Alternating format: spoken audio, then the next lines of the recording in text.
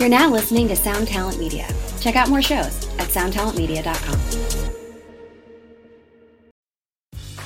Grey's Anatomy, the most iconic binge-worthy drama, is back, along with answers to the biggest cliffhangers. Will Teddy survive? Will Joe and Link finally find happiness together? Meredith returns along with fan faves like Arizona. You can now stream every episode of Grey's ever on Hulu, and new episodes next day. Watch the season premiere of Grey's Anatomy tonight at 9/8 Central on ABC and stream on Hulu.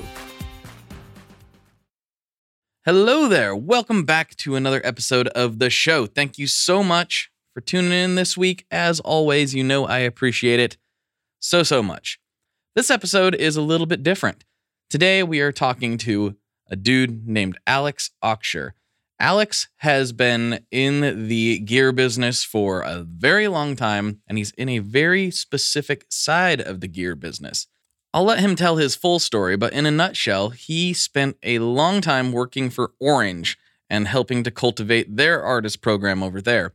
He has since went independent and works with a handful of different companies, including Stringjoy, to do the same thing for us. Artists and gear companies are a really interesting dynamic and working relationship where the goal ultimately is to support each other. And sometimes that can get confusing on what that looks like and what that means. And Alex's job is to make sure that goes smoothly. And that includes trying to round up specific artists for brands. That includes trying to round up specific brands for artists sometimes. And he goes into it. I just think it's a really interesting peek into a job and career that I think a lot of people don't really think about when it comes to working in the music industry. He's found himself in a very, very unique position, and he's really good at it. So what a perfect person to have on the podcast to kind of dissect those dynamics and hopefully give you, the listener, a better idea of what that looks like for a company and how those relationships work in this modern day and age that we're living in. So speaking of working with companies, don't forget that if you are buying gear, go to tonemob.com/sweetwater or tonemob.com/reverb, depending on what you're needing and what you're looking for. One of those two places, reverb.com or Sweetwater, will be able to help you out. And if you use those links, which are also in the show notes, it doesn't cost you anything extra, and it helps keep this show going, and you get the gear you're looking for. It's a win-win-win for everybody. So check those out if you are looking to do some gear shopping. All right, with that out of the way, let's go to this interview with Mr. Alex Auxier. Here we go.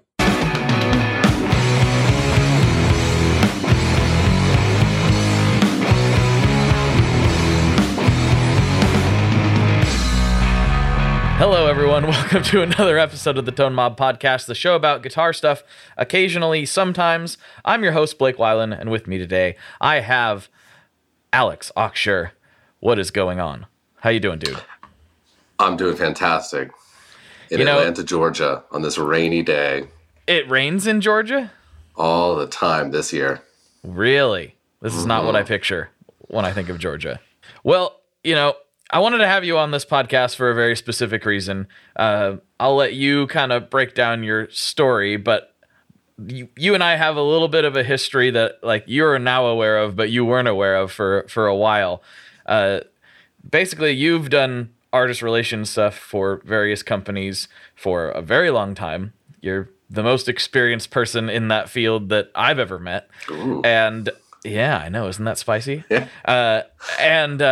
We at Stringjoy, we used to reference an article you wrote for Orange talking about all that kind of stuff in requests that we would get. We would be like, hey, this Orange wrote this article.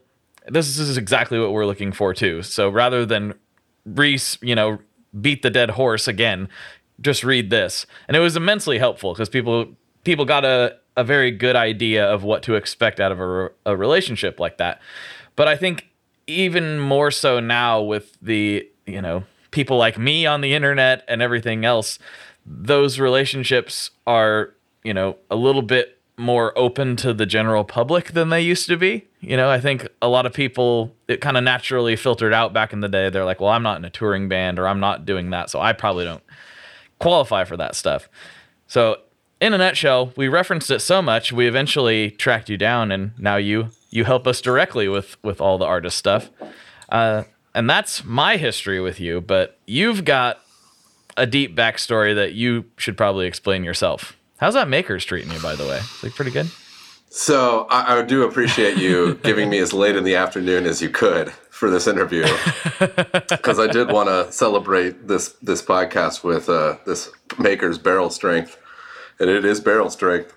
I'm not going to need much of that. Right. Well, thank you for having me, Blake. I appreciate it. Yes. Yes. You're right. I didn't understand how our lives intertwined, and our professional lives intertwined until, we started working together more officially. Yeah. Well, I had a secret crush on you. That's what it was. That's awesome, man. When I got that call from the the team at Stringjoy, Scott at Stringjoy, and he had told me that you guys have basically been looking for me. I thought that was really cool.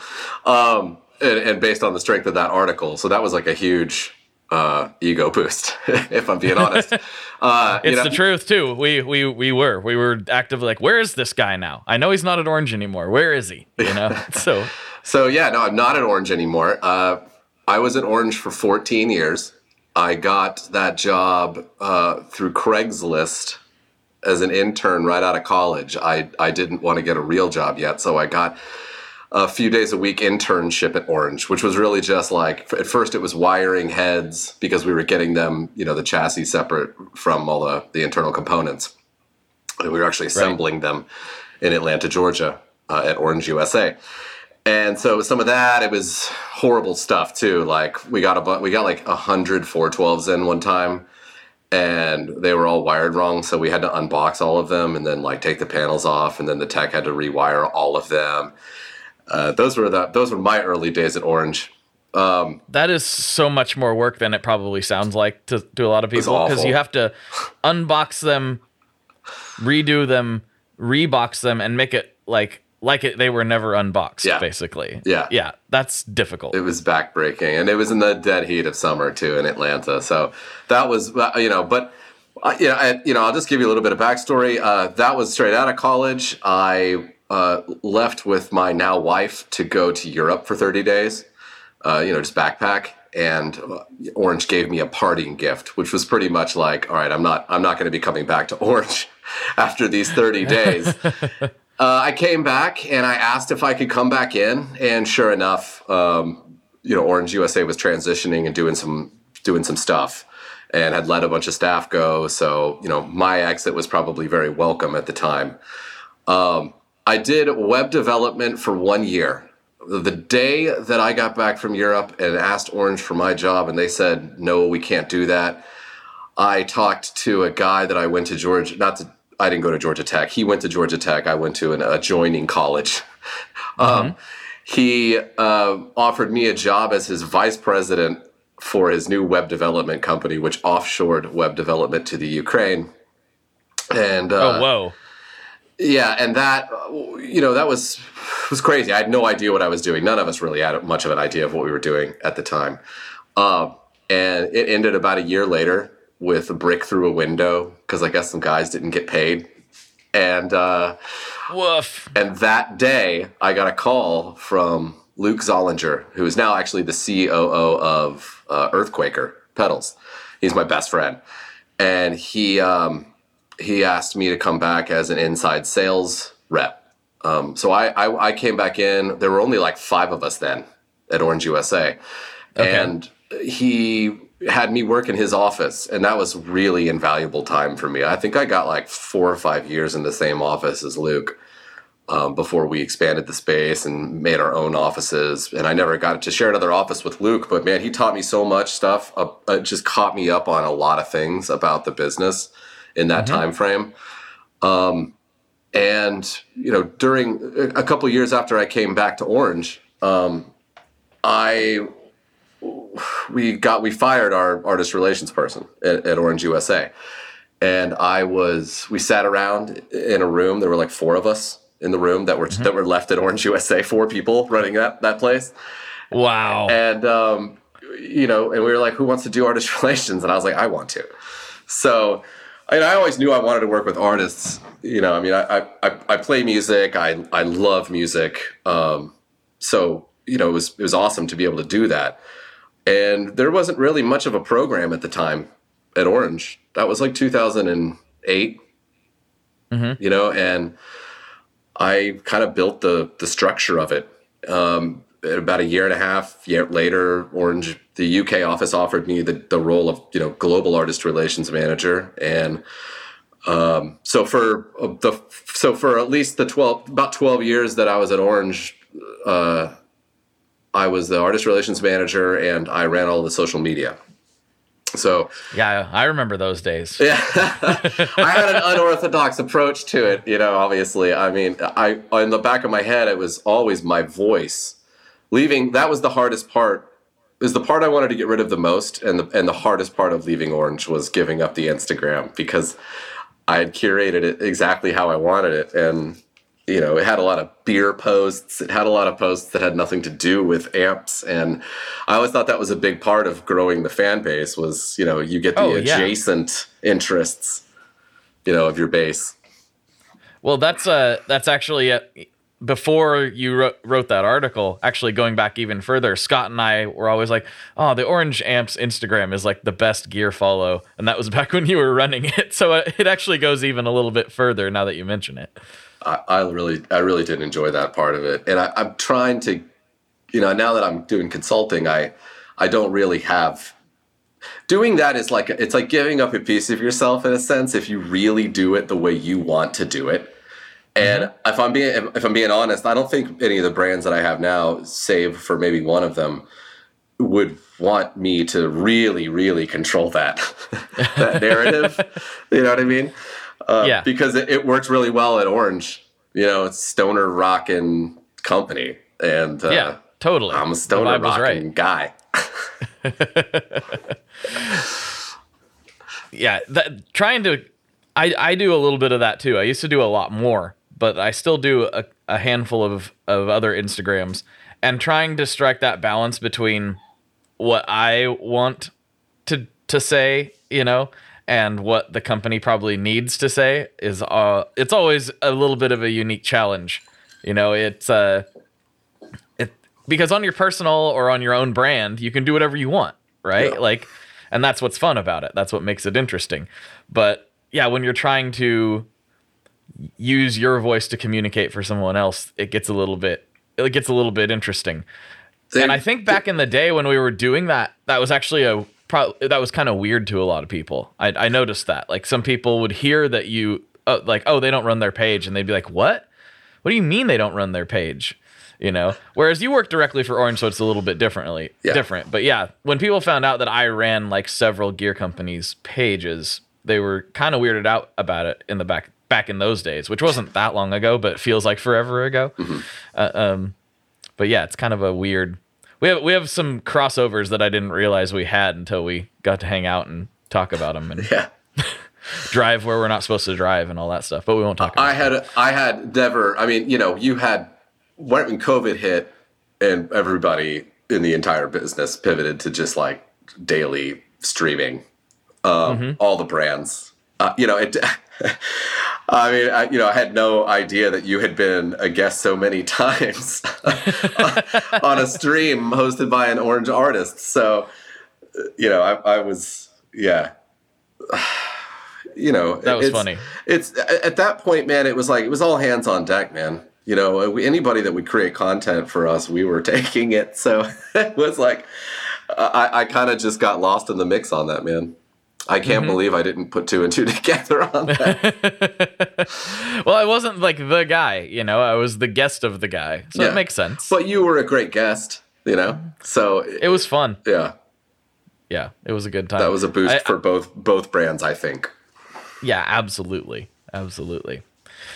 So getting into, well, actually, we kind of stopped at Orange. Maybe we should progress into what's modern day Alex up to. You kind of mentioned it lightly, but you work with Stringjoy, but that's not it. That's not all you do. No, so in January of 2021, I decided to leave Orange, and it was absolutely mutual. It was just all about my personal growth. Do you know what I mean? It was, I felt like I had maxed out there because, if I can, and my thought process was this: if I can focus on just one aspect of what I've been doing, which is our artist relations, I think I could do this for a lot of people. You know what I mean? So I quit Orange and I got pretty quickly lined up Victory amplifiers and Origin effects pedals. I had already had another brand that I had been courting for a while, pretty much ready to go, and that was a brand called Killcliff, which is a CBD and clean energy drink. I do kind of a broad range of things for them. But for Victory and Origin, my focus was artist relations. At first, specifically within the USA. I'm more focused for Victory on USA and for Origin worldwide. I picked those brands because they were boutique-y, but also fully capable of becoming mainstream. Yeah. And that's kind of what I like doing, is what I realized. I loved the growth process of Orange and getting to create my own piece of orange, my own slice of orange. And that's what I like doing, man. I like the low level. Let's start it out and let's grow it together. Like, I like being a part of that. So, that worked for about 9 months, 10 months. And then I decided that I could do that for more people. And that's when Stringjoy came into play. And then, about a month after that, it was Warehouse Guitar Speakers out of Paducah, Kentucky. So these are all brands that are fast growth brands that make great stuff. And that's what I want to support. And, a big part of this for me is knowing what I'm doing and how it's contributing to the overall picture. I want to know what consequences my actions have. And, I could never work for a huge company. It wouldn't matter what company it was. I hate bureaucracy. So, yeah. These like with Stringjoy, for instance, I mean, I see on our Slack and I see the inner workings of this company, and it's like, it's a clock, man. It's ticking, and it's a good crew, and I really enjoy seeing that and how that's growing.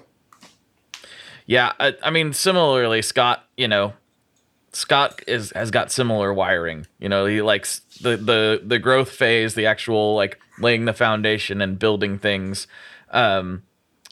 This stage is really where things can be really there. It's hard because you don't have the resources of a bigger company, but it's also pretty fun because you push a button and something immediately happens. You do something and there's an immediate result. Whereas in a bigger organization, you push that button and then you file the TPS report, and then maybe down the line that action will actually have something that occurs visibly to you.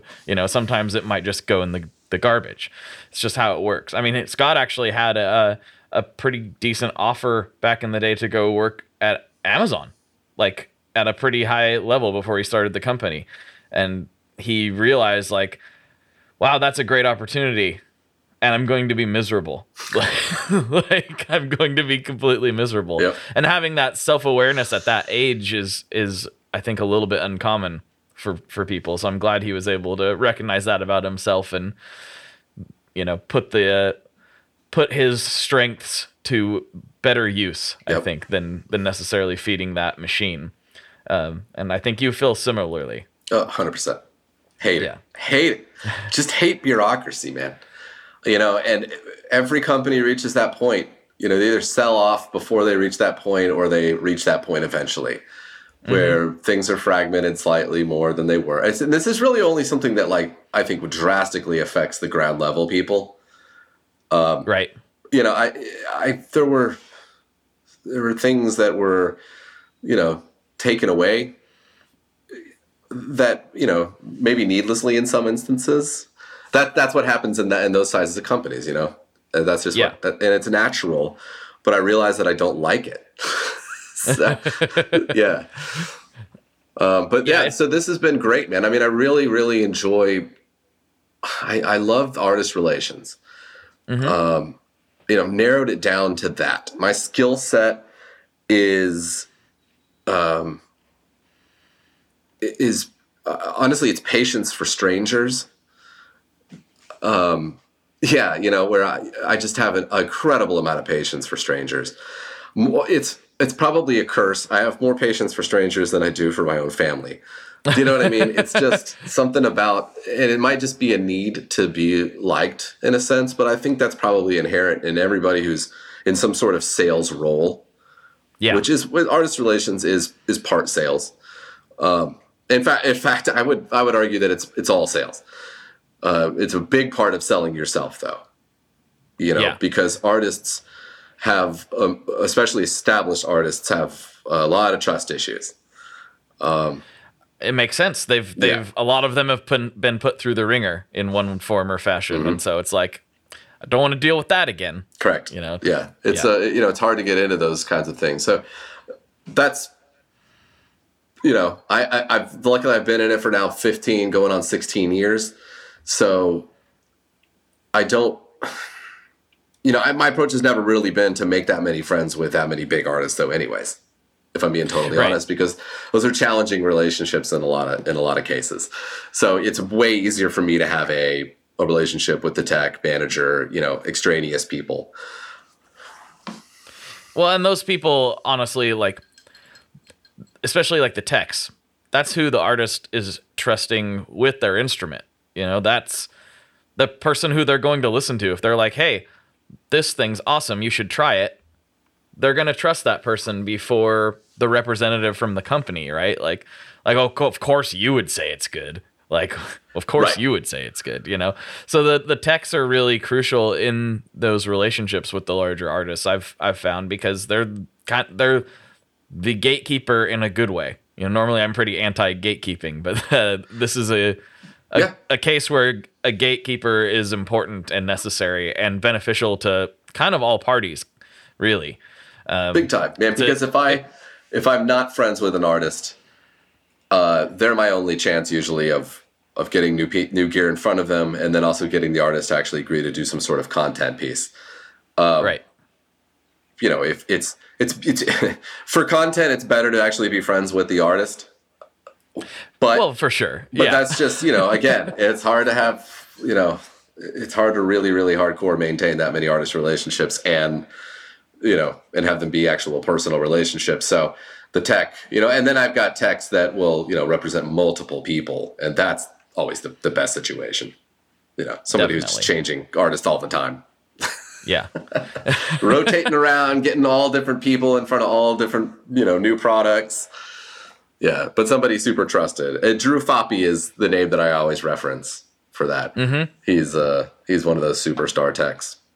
Yeah, which is kind of a funny role to find yourself in, too. It's like, okay, like, and that comes from, again, like, all this stuff is like relationship based. I talked to Brian Nutter, who does Nutter Guitars in Nashville, and he for the longest time was like one of the go-to, sidemen. Like, oh, we need a really good guitar player to come tour with us. Call Brian.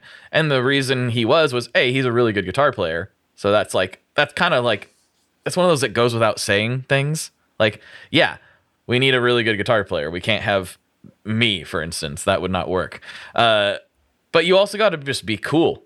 Like, can you tour with this person? Can you, like, live with this person for 3 months? And similarly, like, all this stuff, I think that you can probably speak to this a little more than I can, but that era of rock star diva-ness, being rampant and working across the board. Sure, there's still instances where people are that way, but like in general, I don't think that is a beneficial thing anymore. It used to be like part of the mystique. Everyone was like, oh, Axl Rose, look at how he is. That's how I'm going to be. And I don't think that really works in any sector of this business anymore, at least not like it used to. Hi, I'm Vincent, and I'm here to talk about the Mercury X. My dad's always going on and on about how cool Maris is. He really went off on one about the Mercury X the other day. He said something about a 4,800 hertz sample rate and 99 preset locations in 33 banks, and something along the lines of the most advanced reverb pedal ever devised by man? That's all true, but I only care about one thing. This pedal sounds sick. So make sure you check out the Mercury X and all the other fine products at Maris.us, as well as fine retailers worldwide. All right, Dad, now can I have my Pocky?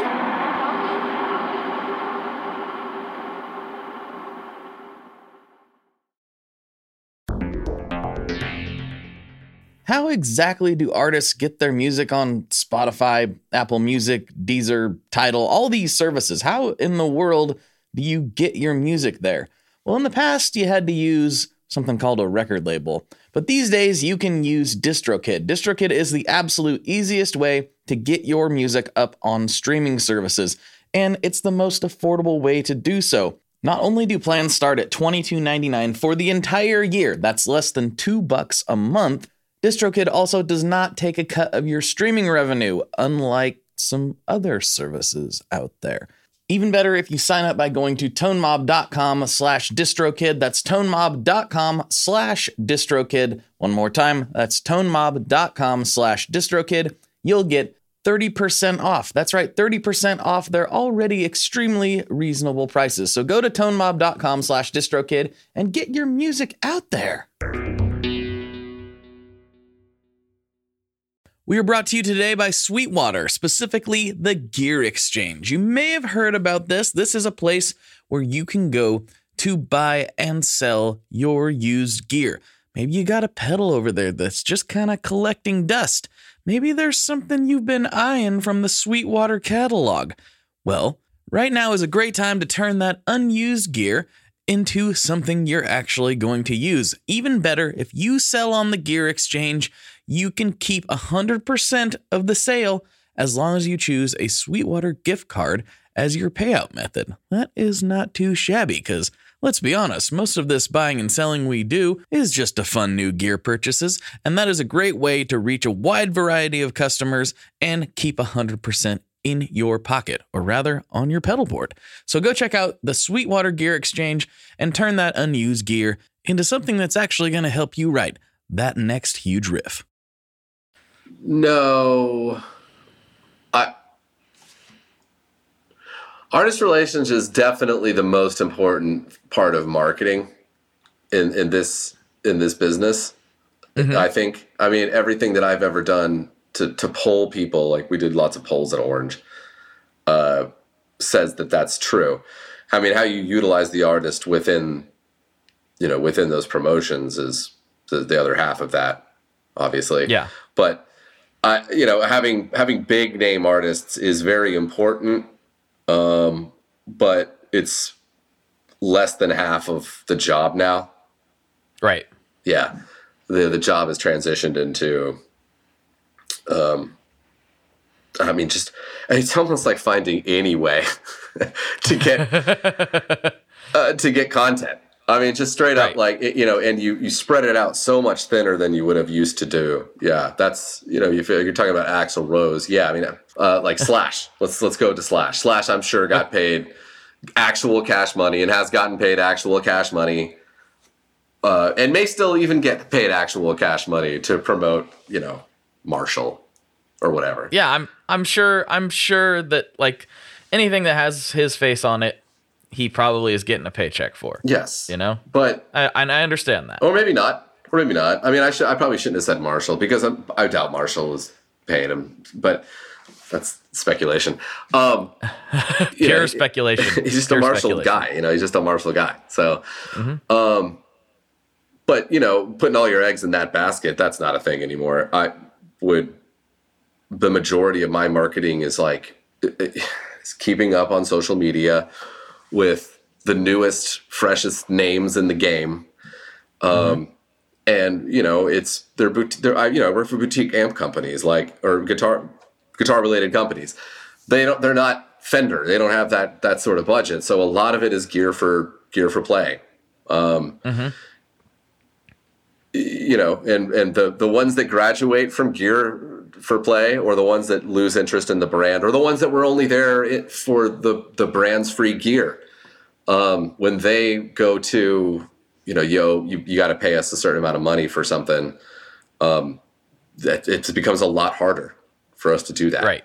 Right. It's got to be a very specific campaign that we're working on to be able to do that. So a lot of it is scouring the internet, looking for, people that are coming up, and people that want a brand association. It's changed a lot in 15 years. So that's actually a good segue. So what did you used to look for, and what do you look for now? Because a lot of people don't realize this too. They think that, and some of this happens, they think that brands exist and then artists come to the brand, and that's how you get artists. And sometimes that works out that way. But most of the time, especially with specific artists, it's a result of you going to them, because they're getting lots of people coming to them, because sometimes it's because the owners just are big fans. Admittedly, we have some relationships like that. And then sometimes it's like, I think this person would be a good fit for this campaign, this product, this whatever. I think it's going to really work for them, and they'll be able to speak to it really well. But like, what is different about your approach back then versus today with all this crazy internet stuff going on? The crazy internet stuff just wasn't really a thing, in 2008 and 2009. So, YouTube, yes, and there were the early YouTube adopters. And at the time, like, for instance, Fluff, he was... Oh, yeah. I know he did a few videos before I ever got in touch with him, but he took on Orange pretty early in that process. I think the first one was just Gear for Play. But him and a handful of guys, that was the focus there. The focus was pretty much on bands, and whatever was the most popular at the time. So, when I came in, my focus was on like pop punk stuff, and it's not really my cup of tea, but went to a lot of pop punk shows, knew a lot of pop punk guys and techs, and, that was what was then. And then it pretty quickly became metal all the time. And, and that was what Orange wanted, right? That was what Orange needed, because what Aid Emsley was making at the time was high gain, Rockaverbs, Thunderverbs, Dual Darks. Yeah. I mean, are we, and I've got sales guys being like, hey man, could you try to expand that artist base? And it's like, yeah, if you make something that can expand the artist base, like, right. So like, then, we got Trem Lords and things like that. A lot of it was just, the focus on which artists to get was kind of a team effort between sales, management, and myself. We were looking at sound scans. We were, that, which is an insane idea now. I mean, I don't know. I'm sure there's a lot of people that don't know what sound scans are, but like, they're essentially just your numbers. How many units are you selling of an album or a song? And what a pointless metric now. What? Yeah. Yeah. Right. Yeah, that doesn't give you a whole lot of information. No, that's wild. It's wild. I guess we need to send everything to Post Malone. Yeah. I guess. I guess. Yeah. And so that was just, it worked at the time. The good thing about Orange was that they were bright orange, and all I needed it to be was on stage with nothing that was my introduction to. Yeah. That was my introduction to the brand, honestly. Like, I had heard about Orange before that. Yeah. I'm like, oh yeah, there's some weird amps from the UK called Orange. Oh, I'd never seen one. All of a sudden I started seeing them, and it was with those bands. And that was literally my friends and I, we played guitar, and we were like, what are those? Yeah. Like, what are those? Those look cool. Like, wow, I've never seen those before. A question that I always asked in the interviews that I did for Orange. Every artist interview ended with, "What? Do you remember the first time you saw an Orange amp?" Mm-hmm. And sure enough, everybody had an answer. Yeah, everybody had. I know mine. It was an 80-30 combo. Probably one of the first 80-30 twin channel combos that was ever, imported in the USA. I know the concert I was at and everything. That's wild. See, I don't remember what model it was. I wasn't familiar enough with gear stuff back then to know. I just knew, like, that's a cool looking amplifier that this band that I like apparently likes. Yeah. And then it happened again and again. Then I started seeing them, and I feel like that was, especially at that time, absolutely crucial for that brand. And I think that that's still pretty crucial. Obviously Stringjoy started online primarily, and you, coupled with some other folks that we brought on board lately, were really making an effort to push into the traditional retail space. Because while one can make an argument that retail is dying, traditional retail is dying in general, I think the fact that going to a guitar store is fun, and it's an experience that we all enjoy as players. Like, we like it's a chore to go buy some milk. It's like, oh, if I could have my milk delivered to me, I would do that, because I don't want to go to the store to buy milk. But I do want to go to the guitar store, so any excuse whatsoever, it's like, oh, I need strings, I'm going to go to the guitar store, and also buy a pedal. It's a fun experience, and that's why I think there may be some pullback in certain ways, or at least a shift to online more and more over time. But I think that if you have a cool guitar store in most major markets, you're going to at least survive. And that's why I think retail in the guitar and music space is still really important. Plus, you want to play the things, especially the expensive guitars. You usually want to play those first if you can. Stores are where you do that at. So, pushing into those spaces has been a huge goal for us. And what that does also is add a lot of legitimacy in the public's eyes to the brand, which sounds silly to say because I am an internet guy, but you see something on a shelf at a major retailer, and there's a certain level of vetting that you at least assume has occurred. Yeah. That's kind of a weird way to look at it, but it is what we do as humans for some reason. No, I feel that, man. And that was another thing that we used to do. Well, we didn't used to do it at Orange, but a lot of brands did, was in stores. Those are much fewer and further between now. Sure. But, so like, back to what I used to do versus, how I evaluate people now. Now, sure. Again, it's a lot of how willing are you to present your love for the brand in an open setting? Mm-hmm. You know what I mean? Having stuff on stage is still amazing. But I want your social media viewers to see our stuff. Mm-hmm. That's the primary focus nowadays. Yeah. It's also, it's more measurable. Yep. You know what I mean? It's there's still a lot of throwing things at the wall and seeing what sticks. But like, if you have an artist do something for one of your brands, you can immediately navigate over there and see at least roughly how many eyeballs were on it. Like how many people at least it kind of swooped past their feed real quick, which is not the best metric in the world, but it's better than what we used to have, which is I think a lot of people went to that concert. Mm-hmm. I think so. I'm pretty sure they did. Well, how many capacity was it? Oh, it was like, I thought it was 1,000 cap, but it was actually only 100 cap. Oh man. Well, I guess not as many people saw it as I thought. Well, I tell you what, man, I mean, that I used to go to a lot of shows to evaluate crowds. Yeah, that's a true thing that happened. And I don't feel the need to do that nearly as much. And I certainly, in this post-COVID world or ongoing COVID world, the way that the backstages have been affected, it's like we're trying to get away from having to go to concerts to hang out with artists at all. That's what it feels like sometimes. It's really, it's depressing in a sense, but it's been good for spending time with my family because I don't have to go to as many concerts now. a lot of that business doesn't have to happen there. Right. Yeah. There's a lot of that traditional stuff that's kind of evaporated in some ways, I mean, NAMM's a great example, right?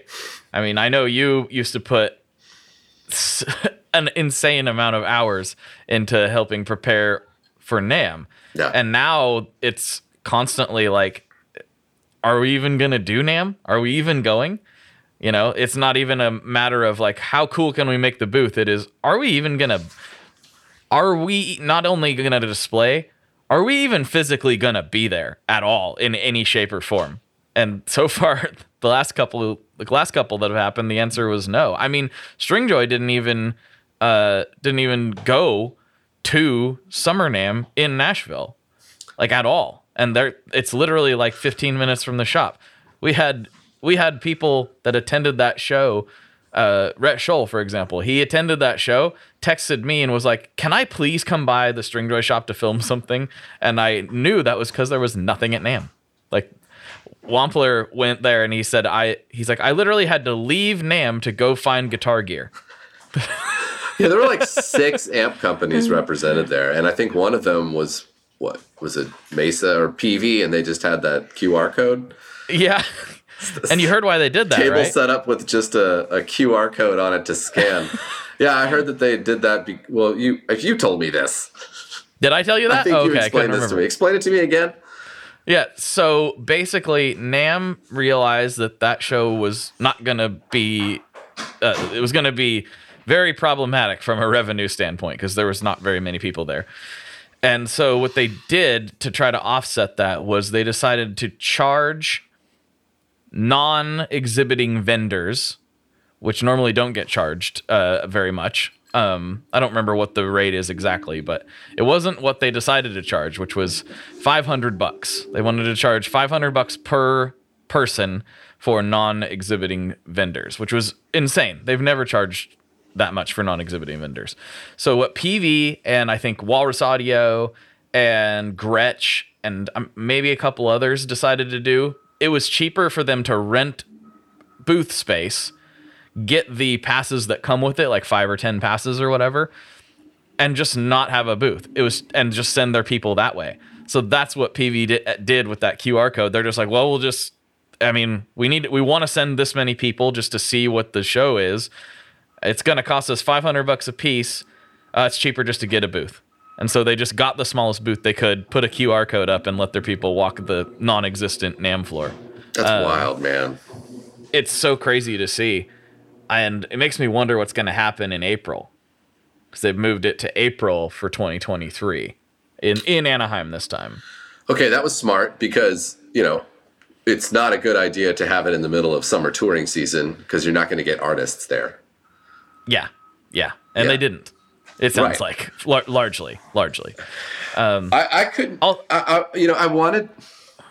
I should have gone, and I should have gone just because I now understand what kind of show it ended up being. With obviously it was more laid back, but there were so many people missing.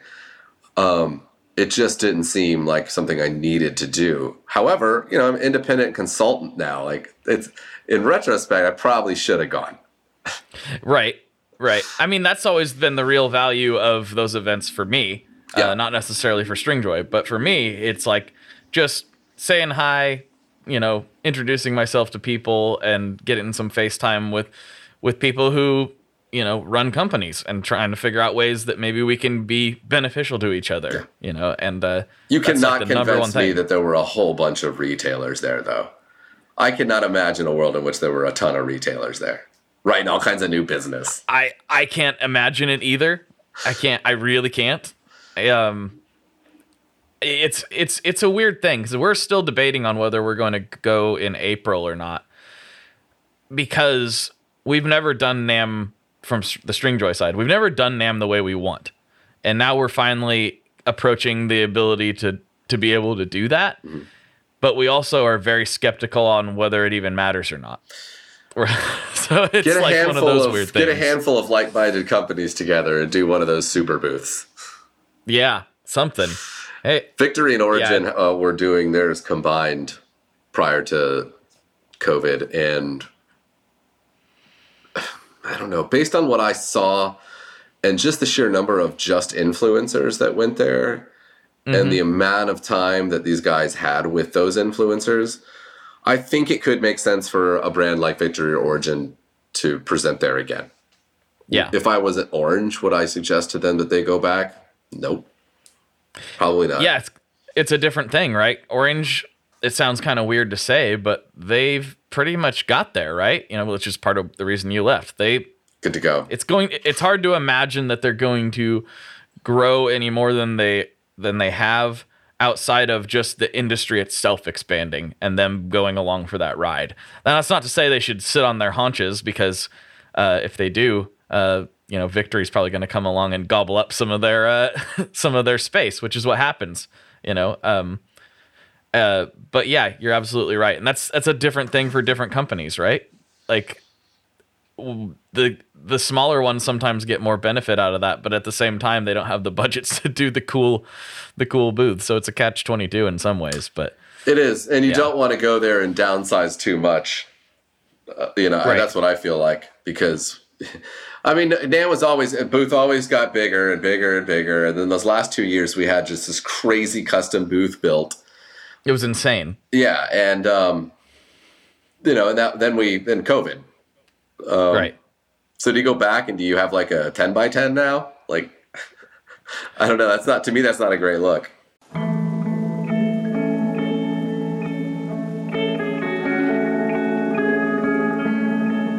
Hello there. I'd like to introduce you to your new best friend, the Chase Bliss Audio Auxier. Auxier is a collaboration between Chase Bliss and Goodhertz. And it's meant to give you some control over those weird digital artifacts that come with very compressed audio. You're hearing it right now. All the changes that are taking place are strictly coming from my playing dynamics. I'm just interacting with the pedal and letting it do its thing. In some true stereo goodness. If you'd like some more details about Auxier, I'd invite you to head over to chaseblintsaudio.com. I think you're going to like what you find. Wyndham Hotels and Resorts makes travel possible for all. Whether it's the long haulers looking for a great cup of coffee, a roomier rest for the on-a-whim road trippers, or a place to make summer memories with the whole family. No matter who you are, where you're going, or why, with 24 trusted brands to choose from like La Quinta, Days Inn, and Super 8, your Wyndham is waiting. Get the lowest price at WyndhamHotels.com. Restrictions apply. Visit website for more details. Well, it's kind of weird because you mentioned Earthquaker earlier, so they've always had a really cool booth too. Yeah, and I know that this year they just had a pedal board at the Stomp Box Deli. Yeah, they and I don't know. I haven't talked to Jamie about this, but my assumption is the only reason they even did that was because there was a thing going on where Julie was getting an honor, which she super deserves. Mm-hmm. I hypothesize, and I'm putting words in their mouth publicly. I don't know this for a fact, everyone. I'm surmising that they may not have even gone had that not been the case. I don't know that for a fact, though. Probably shouldn't have even said it, but I said it. That sounds right. Why? Why go? Why go? As a brand, there wasn't a huge reason, but that's not true. Just the right size brand. I mean, because the thing is that I think Rev was probably the biggest brand that was represented in the amps. Yeah, I think so. And they stuck out, at least in my world of content that I see on my social media. They stuck out because of that. Mm-hmm. So right. I bet they got some good stuff done. Yeah, because the media people were there, right? There was we knew that. We knew a lot of the media people were going. But at the same time, you know what? Like Ryan from 60 Cycle, he's one of the channels that usually works really, really hard at those events, and it's a ton of content. The only thing he filmed this time was a little hangout with the rest of the YouTubers. Why is that? Why do you think that is? Because I don't think there was a lot there.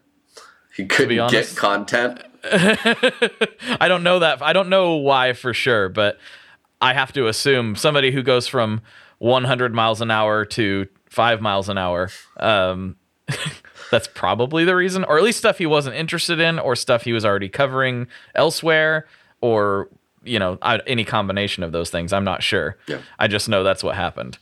But I know you have a little bit of a limited time frame, and I wanted to get into one more quick thing that would be beneficial we're doing a lot of just industry scuttlebutt right now, but that would be beneficial for the listeners. Say they are trying to start a YouTube channel, or they are an artist that they're like, I really want to be in a touring band, but I want to work with some of these companies.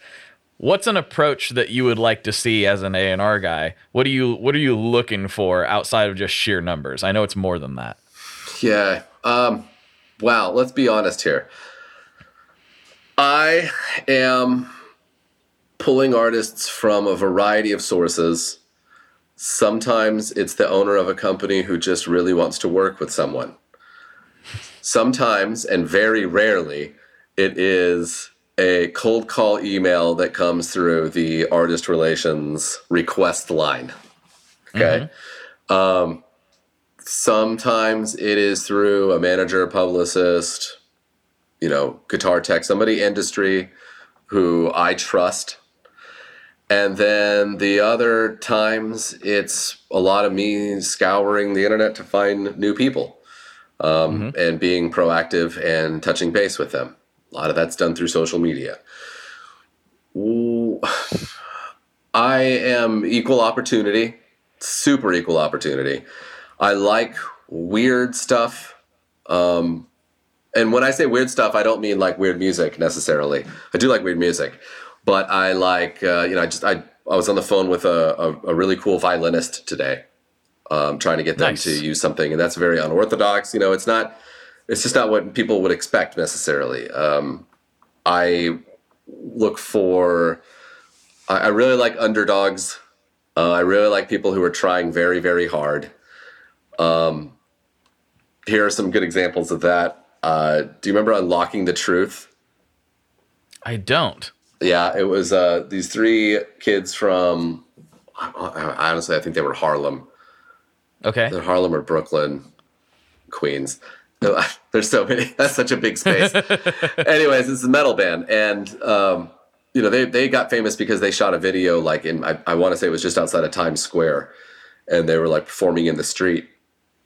And I was one of the first people that hit them up just on the strength of that video. There's a band that's coming up right now called The Warning, which is three young girls. And they've been trying forever. And they are finally hitting. And they're hitting hard right now. And I endorsed them on the strength of a cover they did of Inner Sandman in their basement studio. Things like that. I love stuff like that. When Hot Water Music came back, for their kind of really came back 2008, 2009, they really hit it again. Love that band. Decked them out with an all orange stage. That's a band's band. Yes. Those are all examples of me being subjective and proactive. That's the kind of stuff that I look for personally. And when we got Geddy Lee on board at Orange, it was because they were recording next to Slipknot, and Geddy asked what the bass tone was that Slipknot was using in the studio. And that led to, a huge endorsement for us. That's the industry getting me things. It's just, it's what I would say is, honestly, man, just message me on social media and tell me why you think you should be endorsed. I look for, and just when I just get cold call emails, and maybe we should focus on that because that's how a lot of people might, first reach out. But a cold call email I get, I am going to, it's a lot of it's dependent on my mood, but a lot of it is dependent on how many social media followers you have, and how often you're touring, and the type of variety of touring you have. I also want to see growth over like a year period or more. I want to see that you were opening for this one band and then like you're opening for another band and name drop like crazy. That's fine. It's not for everybody, an endorsement. It's pointless for some people. Some people just want to buy their stuff and they don't want the association. They don't want to bother with me because I can get you stuff, free stuff, discounts on stuff, but you owe me something. So it's not really free then. That's the thing. Like I've gotten that before, like, oh, you get free gear. I'm like, it's a piece of your soul because I put how many thousand hours into like just even trying to not, and the goal for me is not free gear. It's like, people pay attention for some reason or another, and it's all the work that goes into it. So is it free at the end of the day? Like, I would argue that for most of these people, it's not free. It's not free. It is a piece of your soul. If you love the brand, it's not a difficult choice. Right. You know what I mean? And right. so I don't start artist relationships normally on a guess. You know what I mean? The artist needs to want to try it at least. And they get it and they try it and they love it. Great. You don't love it. What's the point of this? You know what I mean? And I'll question an artist. Yeah. I'll question an artist who says, I don't really like it. I'll still make something with it. What's the point of that? Like, that's weird to me. That's so foreign to me. I absolutely will not. Like, if I really don't, but even if things I don't like, it would make more sense for a person for the role that you have. You know what I mean? Yeah, that's true. You are a person that tries pedals and stuff. Do you know what I mean? Right. That's not. It's not crazy for you to try things that you don't like and just not poo on them and give just basic details about it. Yeah, that's true, but I don't even do that. Like, if I really hate something, it's not getting coverage. Like, and that has happened before. And it's like fair. It's just that's what I would expect out of somebody like me. And so I want to maintain that standard for my people because I want them to know, like, when I'm like, hey, I think this is legitimately awesome, that I really think that it is. Now, if I think it's awesome, but I will also say that. I'm like, this is great. I wish it also didn't do this or did that. Yeah. I'm always trying to be as open as possible. Now, and I recognize that I'm in a different spot and I try a lot more things than maybe, I get a wider variety of things, say. Like, I don't think that, the guys in Mastodon necessarily have a lot of interest or need for the Maris LVX. I just don't think that that's a product that they would care or need, and I don't think it would make any sense, Whereas I like brutal fuzz pedals and weird stuff like that, So it's a kind of a different thing. But anyway, I sidetracked you, and I know you got to go, but so let's get these classic questions out of the way, and you can get to the rest of your day. How's that sound? Give it to me. All right. This is going to be weird because I know that, you're a musician, but pedals aren't necessarily something that, like, you obsess over the way I do. But it is a classic question that I ask everyone, and I know you know things about pedals, so... That is to say that I don't play guitar, and that is not something that I'm embarrassed about, because... Yeah. I wasn't sure how quiet that was. I wasn't sure. I didn't know. Yeah. No, man, it's fine. I've it's never been a thing. It's so funny, because... And I've just never let it be a thing. Like, I know enough about it. That's all I do. I do guitar stuff, but I can't play a guitar. But, I'm just a fan. You're a drummer, though. That's right? Yeah. I like to play drums. I like to songwrite.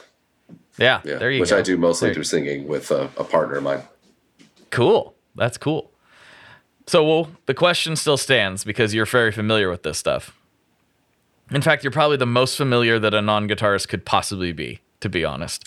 What is your favorite Boss pedal? My favorite Boss pedal? I mean, if I'm being totally honest, I guess it's a Metal Zone. There you go. Yeah. See? I'll never forget it, man. I mean, that was one of the first pedals that I saw. A buddy of mine in my neighborhood, still a very good friend of mine, he's one of those kids that like at 9 years old was wearing Cannibal Corpse shirts. Genuinely. And he's my best friend. I hung out a lot in his basement. He was in metal bands as early as like 11 or 12 years old with people who were nearly in college. And then wow. Yeah, man. I mean, it was wild, dude. So that and a Metal Zone was a big part of 1993 and 4. I mean, it was still the pedal to have on your rig if you were in a metal band in the basement. It's true. The Metal Zone. I think the Metal Zone's great. I love it. In fact, I'm going to probably have 2 of them here pretty soon. Well, 3 of them if you count the one that's modded into a fuzz. So, are you collecting some vintage ones? Is that what you're doing?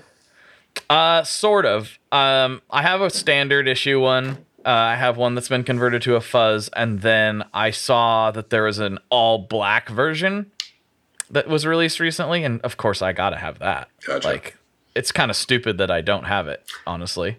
It's one of those things I can't afford not to have it. That's the way I look at it. Yeah. So I'm gonna try to acquire one of those here pretty soon.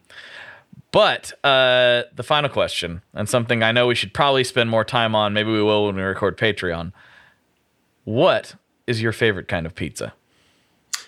I like okay. I love Barstool Sports pizza reviews. Do you? I feel like that guy's full of it, but all right. Go on. Yeah, dude. Yeah. No, he's Dave Portnoy is absolutely full of it. Yeah. But, yeah. I agree with his pizza likings. I like a thinner pizza, not super thin, but a thinner. I like it very crispy. Like the home run pizza that you get, like the frozen home run to me is a great pizza. It's like kind of cracker crust. I like a cracker crust. I've never had a home run pizza. Yeah, it's all right. But yeah, man, and pepperoni, just pepperoni. Yeah. That's it. The little ones that curl up. No, I'm actually not a little curl up fan as much as I am just a thin. I don't like thin. You know, like Domino's. That's like, what is that? Is that even a piece of meat? Right. It's got to have some girth to it, some weight. Mm-hmm. Got it. All right, I can get behind that. We can eat pizza together. So next time we're Nashvilleing, I'll take you to a spot that Scott introduced me to. I'm sure Scott will be there too. But Smith and Lentz. Smith and Lentz.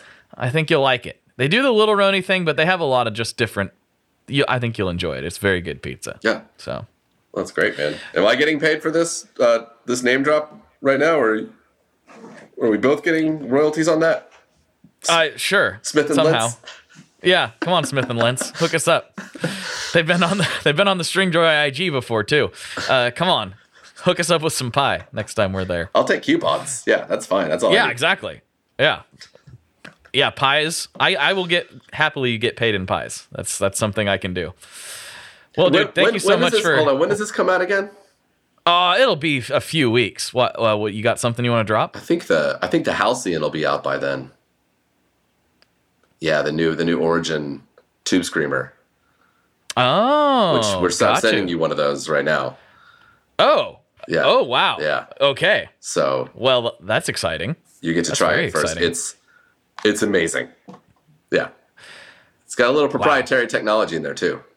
Oh, man. Well, we'll have to talk about that. Absolutely. I don't know anything about this. Yeah. Well, dude, thank you so much for hanging out. This was a blast, and thank you for that. That was something I literally didn't know until just now. Yeah. So you heard it here first, folks. The Halcyon coming out maybe late. But maybe late. I don't remember when it releases, actually. We may need to cut this earlier than this. Or just blur the... just beep the name out. We'll just beep it out. It's Origin Effects new beep. Yeah. Halcyon. Bleep all this. Halcyon. I got it. I have so much editing to do. That's not the word I thought I was gonna have to bleep out on this podcast. Gee whiz. Yeah, no, it was.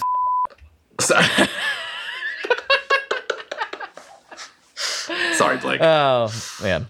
Anyway, let's wrap this thing up. So for Alex, this is Blake, and as always, folks, good luck and good tones. There you go, good people. I hope you enjoyed that episode as much as I did. I hope you found it useful as well. maybe share this with somebody. Share this with somebody who's perhaps an up-and-coming artist and doesn't know about this kind of stuff. Share it with anybody you think that might like any aspect of this, because that is what helps keep this thing going. Seriously, thank you so much to all those that do. It is a massive help. Massive, massive help. Seriously, thank you so much. And if you could take a little bit, I haven't asked for this in a while, but if you could take a few minutes and give this podcast a rating and a review on whatever platform you happen to be listening to this on, Spotify, Apple, whatever. If it allows you to rate and review, if you could throw it a rating and a review, that would be most helpful. It's always good to have some fresh ones up there, and I haven't asked for that in a long time. So if you could, I would appreciate that very, very much. And as always, folks, I'll see you on the flip-flop. Later. One last thing before we totally sign off here. I just want to remind you that if you do any shopping at Stringjoy, that's Stringjoy guitar strings made in Nashville, that will help me out as well. As I've said for years, I'm heavily involved in that company, and I really do think they're making the best products on the market. So if you would like to try custom strings, go to tonemob.com/stringjoy and check them out today. I seriously love what the team down there is doing. I help them out with all kinds of things, and by you supporting them, you are also supporting me as well. And hey, you need some strings, so why not get some custom strings just for your guitar and playing style? Again, the link for that is tonemob.com/stringjoy, and that will take you right to their website, and you can do all your shopping through there, and that will help everyone involved out. So thank you very much. Talk to you next time. We are brought to you by the wonderful folks at Gun Street Wiring Shop. Yes, Gun Street Wiring Shop. I've talked about them before. I used to say based out of Bend, Oregon, but guess what? Sean moved to my neck of the woods. Sean's in Portland. Sean is awesome and has helped me with a bunch of stuff lately. And if you have wiring needs for your guitar, he can help you too. If you want to get weird with it, he can get weird. If you just need to spruce things up a little bit, there's your guy. He takes all the guesswork out of doing your guitar wiring, and he makes it simple, and his customer service is top-notch, and I can't say enough good things about Gun Street as a company. I really respect Sean and what he's all about, and the product is top-notch. I've got 3 different guitars that now have Gun Street harnesses in them, and I could not be happier. So go to gunstreetwiringshop.com and check them out.